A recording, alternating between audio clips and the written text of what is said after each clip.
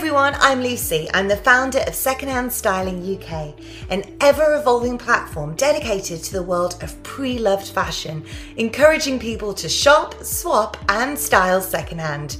Now, did you know that the average person only wears 30% of their wardrobe, yet continues to pay £28 per week on clothes?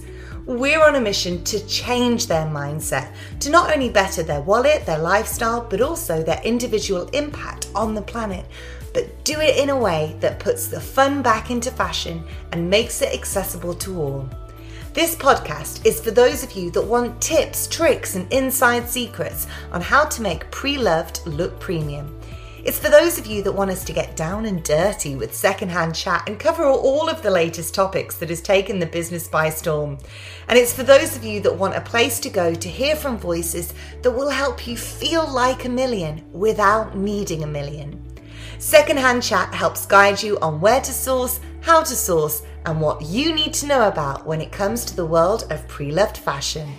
Hi everyone, you're listening to Secondhand Chat and I'm Lucy. Now today's episode is a very special one because I got to interview a woman who I've admired from afar for a very long time, and when she replied to my email and said yes she would come onto the show, I have to tell you I nearly fell off my chair. Ladies and gentlemen, this is Faye De Lanty. Hey everyone, you're listening to Secondhand Chat and I'm here with Faye De Lanty, who is a pre-loved chic pioneer. As eco-stylist for the Salvation Army in Australia, it's Faye's job to educate, empower and inspire consumers to think sustainability and act mindfully with their fashion and lifestyle choices. Faye works tirelessly to shift perceptions and transform how we see secondhand. Faye, it is so wonderful to have you on the show. It's so wonderful to be here, especially with a fellow Brit. I feel at home, even though I don't sound as cute as you, but it's so nice to be in familiar territory. Well, when you replied and said that you'd be up for the interview, I thought to myself, oh, wow. First of all, I can't believe that she's actually replied. And second of all, when we started speaking and you had mentioned, your sort of locations being the UK and New York, we kind of discovered that there is a lot in common. Also, I found that it was very interesting that your mom and dad had a big impact on what secondhand and vintage meant to you, which is similar to my mom and how she inspired me. So tell us a little bit about your childhood and the impact that they had. I love that you bring that up because I wonder if that's sort of something to do with that magical time in London, in the 70s, like King's Road, like Portobello Road, like just that whole kind of iconic time of Vivienne Westwood, coming into being, and the Sex Pistols and just that whole kind of punk movement. And I don't know, vintage was just, everything. And I think my parents just really instilled in me the power of story in the clothes that we wear and really connecting to that. And I remember being a little girl and, my kind of playtime was to go to charity shops and antique stores and, these kind of vintage havens with my parents. And we came out to Australia when I think I was about 1.5. So I didn't get to kind of know London and England until I was much older, but I think they brought so much of the essence of that city with them and the story of style from there. And they just bestowed me with all of this magical wisdom and story about fashion and fashion, artisan culture and just, it's so much goodness, to this day that it just really fires me up. And so it's such a big part of my DNA. And when I was writing my book, I said to my dad, was vintage like kind of, were you sort of perceived as kind of different or like a bit of a hippie because you were wearing secondhand things? And he said to me, no, if you didn't wear vintage back then, you weren't cool. Like vintage was it, like it was just what all the rock stars were wearing. And it was just everybody was connected to where their clothes came from. And it just felt so magical to hear that. So, yeah, they've had a huge, huge influence. I could go on all day, but absolutely, really influential. And I think the stories behind what we wear and now really playing a part in the world of consumerism, because we do want to know, not just when it comes to secondhand and vintage, but anything that we're buying into, what is the story, what's the messaging, who is the brand, and also the story behind the content, which I think is so great in how you put together all of the content that you share online. Anyone who watches, it's not just about trying on different looks, which we see a lot of in social media, which is great, and it's quick and it's bite-sized. However, there is also a lot of storytelling in the content that you produce, which I think is the next layer, and it kind of elevates what we're watching, which I love to see. But I was interested to find out that this storytelling and this presenting is actually something that you were doing way before your work with vintage and secondhand. You were a TV presenter presenting a successful Australian show, Totally Wild. Tell us a little bit about what happened after that and what caused you to go traveling, because this is where vintage and secondhand started to really become part of what you were going to do next. Yeah, I started my first job in television when I was 15. And I love that you bring up storytelling, because that is my life. I've just always been a storyteller, and I definitely get that from my father. And my mum in a different way, in a crafty way, but my dad absolutely in a words and a lyrical way, and in an art and culture way. But Totally Wild was all about telling stories to kids, animals in the environment, and really instilling that connection to planet. And even way back then, I think it was just always in my DNA. And so I did that show for 10 years. And then I just really became curious about where I was from and what my hometown was like. And I just really wanted to go to London and be there and be amongst everything that my parents had, told me about. But I knew that I wanted to keep telling stories, and I knew I wanted it to be with fashion. I just didn't really know what that looked like yet. And I never really set out to choose sustainability. It just kind of chose me because it was always of my essence, I guess, because my parents were always surrounding us with it. It was in the clothes that we wore, the pieces in our house. We had antiques, and everything had a story. Every time we would go to antique stores, Dad would tell me about, well, this lamp is from the 20s and it's magical because of this. And so that storytelling has just never, ever, ever left me. And so now it's kind of become, I'm back in that presenting role, but not in a traditional sense. And I just feel so driven to continue to tell the stories, but it's absolutely about, education and inspiration as well. Because I think sustainability is a big word, and it has many layers, and it can be quite overwhelming for people to know what to do and what that means. So really it's my job to help you with that and to educate you and inspire you and encourage you.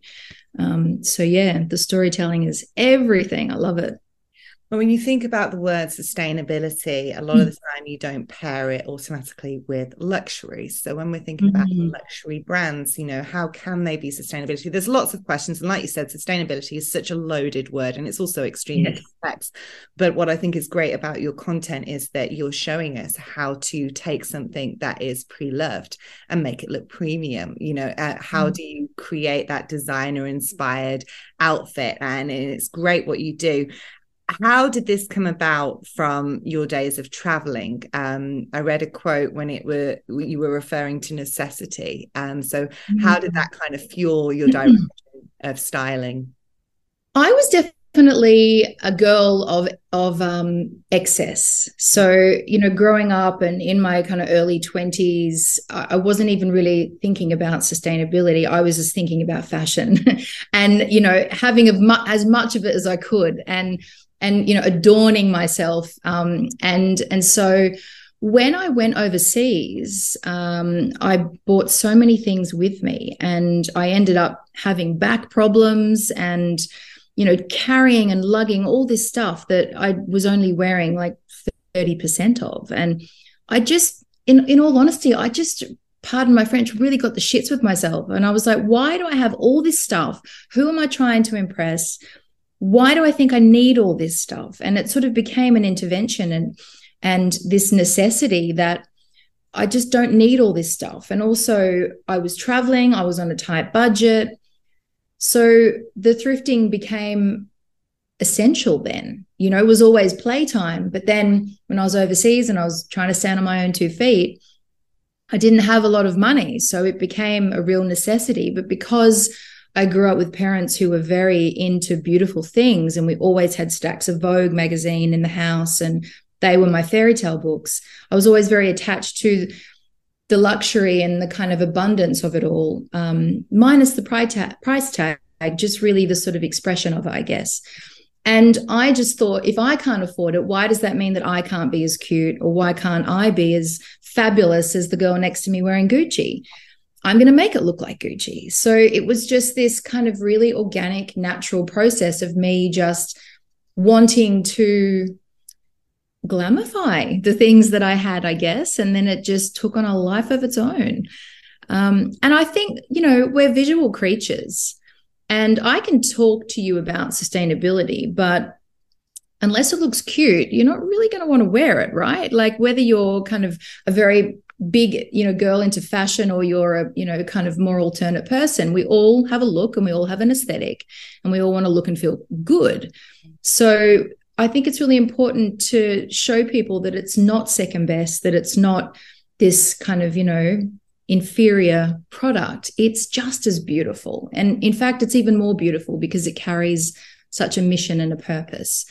And that to me is true luxury, really, when it's serving and being of service. Definitely. I don't know if you agree with this, but I find that because I spent 15 years in New York and I lived in London and I've traveled a lot, that I was definitely inspired by different cities, different cultures, and I love to play with my fashion depending on where I am and what I'm doing and who I'm with. Like I don't have a set style as such.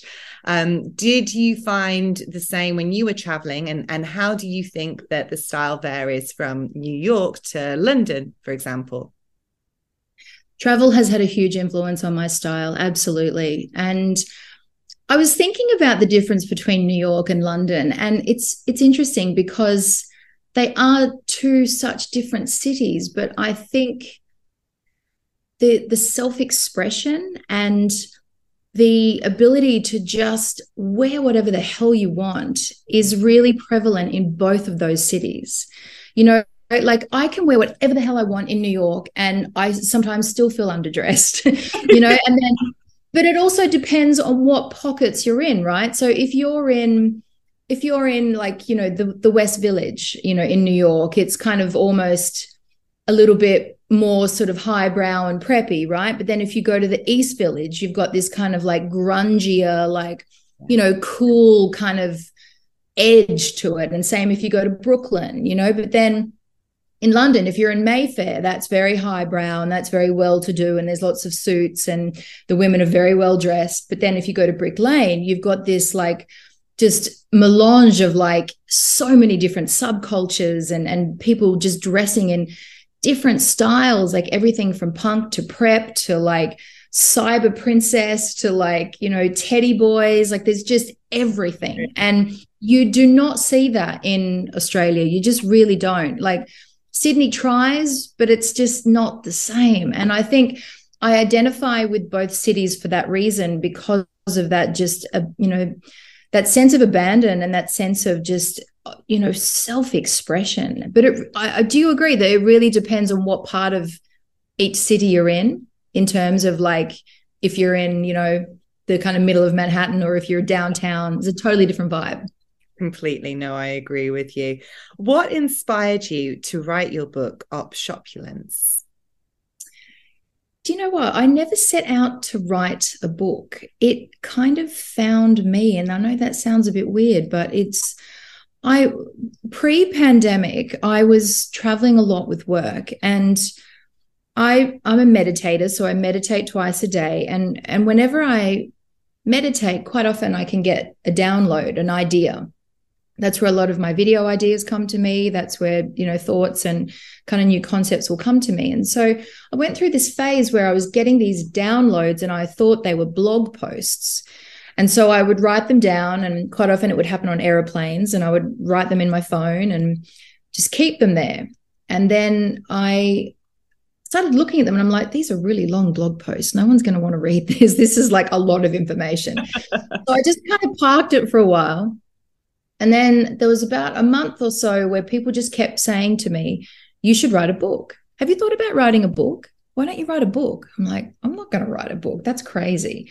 And again, I just parked it. And then the pandemic happened. And so I thought, I can sit here in the corner and cry, or I can do something with my time. And so I dived into all those notes and ideas that I had. And I feel like I went to Thrift University because I just researched my behind off and I learned so much. And then I was like, yeah, I'm going to write a book because it just felt right.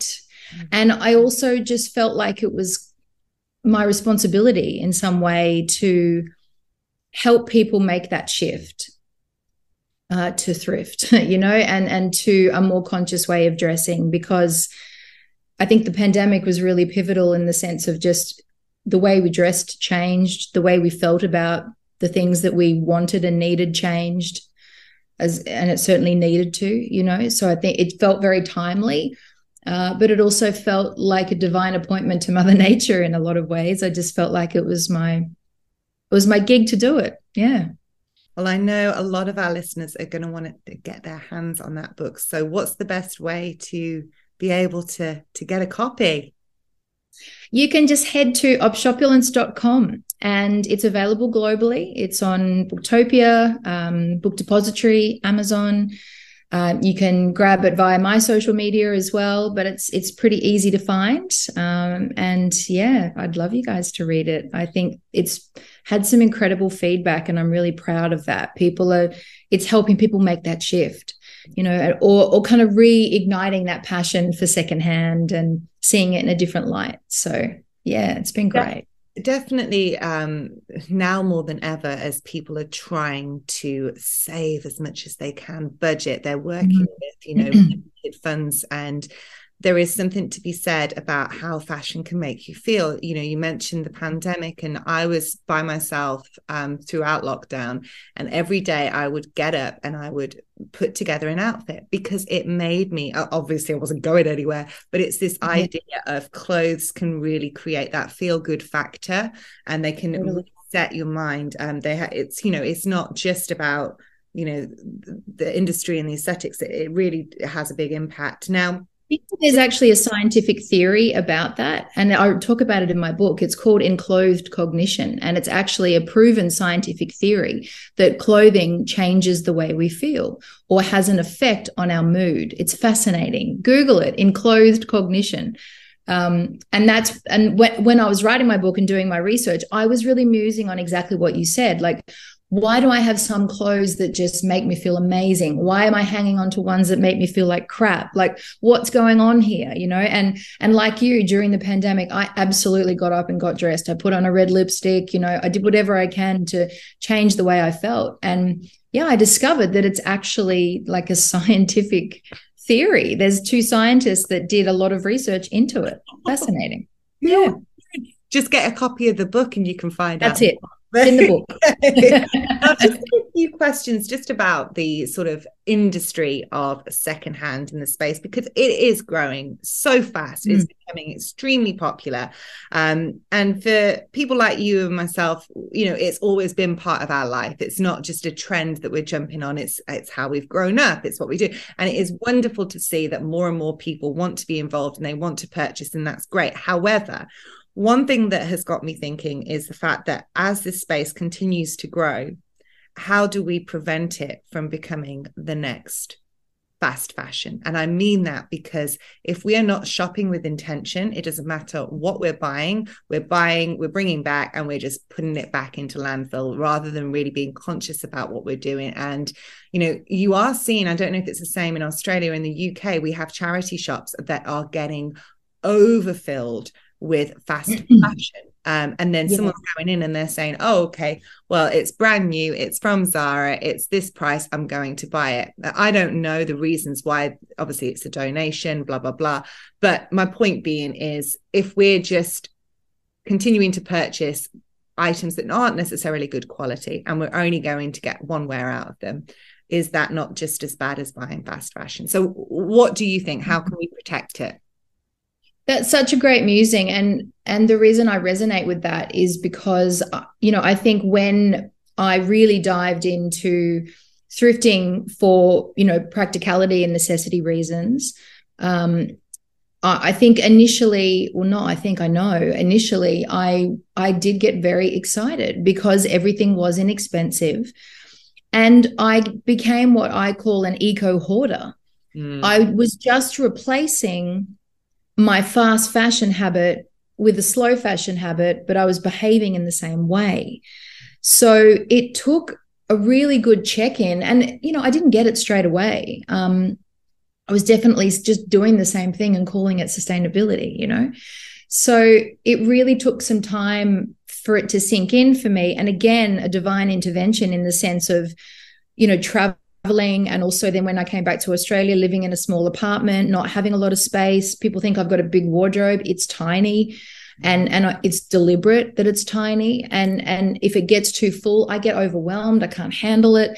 So I ask myself questions like, do I really need this? Do I have something like it? Could I customize what I've already got? Could I borrow it from somebody? How many times am I going to wear this? How many different ways can I wear this?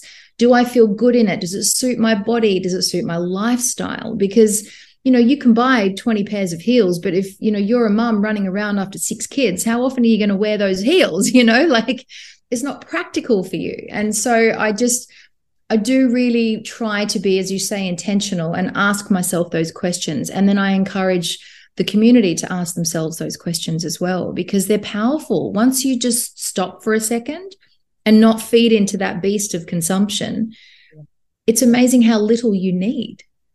Definitely. So, that check-in is valuable. And then moving forwards, what ways do you see brands working with, the secondhand space or secondhand platforms? Like, what sort of collaborations do you expect to see, and how can they work alongside as opposed to working against? Because there is something where, I'm not speaking for you. I'm just going to say from my point of view, I'm not anti-new. I'm just about buying new with intention and having something that could be someone else's secondhand. But with brands, they may see secondhand advocates or secondhand platforms as a little bit of a competitor or, a challenge. What do you think are ways in which they could work together as a partnership to help fuel the future of fashion?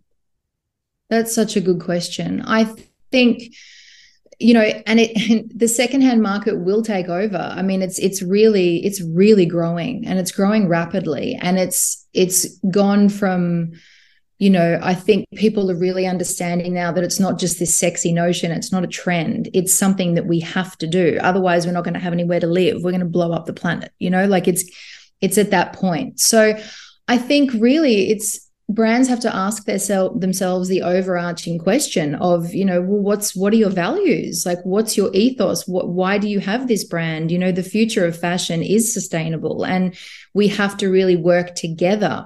And nobody's perfect. It's about progress. It's not about perfection.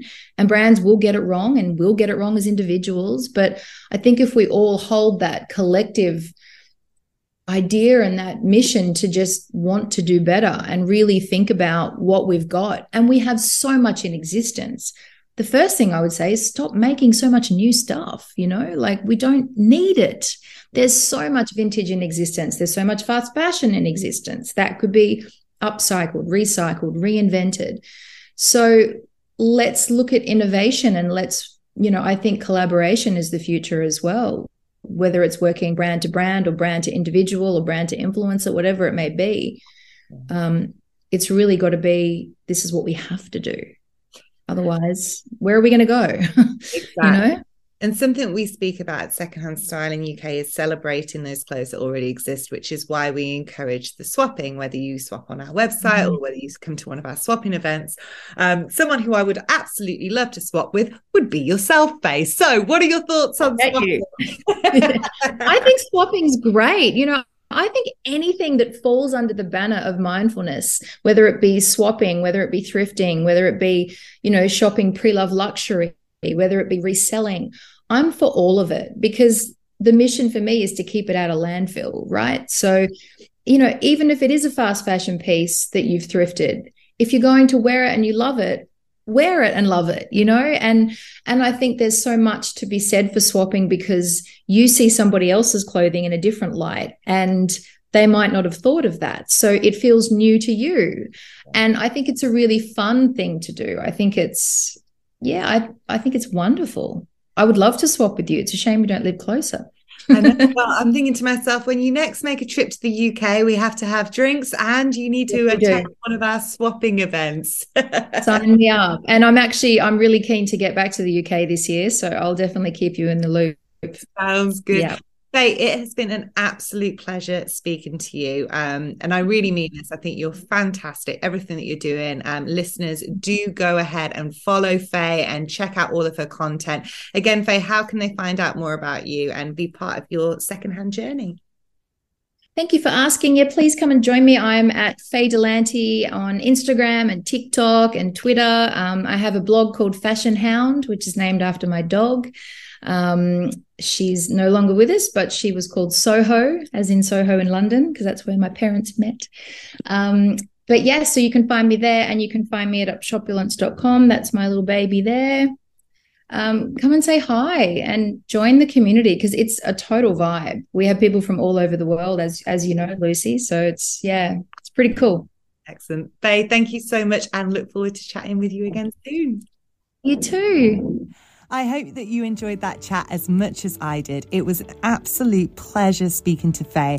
I really enjoyed finding out more about her upbringing, the things that we had in common, how she's gone and forged a path for herself within the world of secondhand fashion. And again, something else that we had in common, which was we want to do better when it comes to what is next in the world of secondhand. Please stay tuned for our next episode. And until then, you can follow us at Secondhand Styling UK.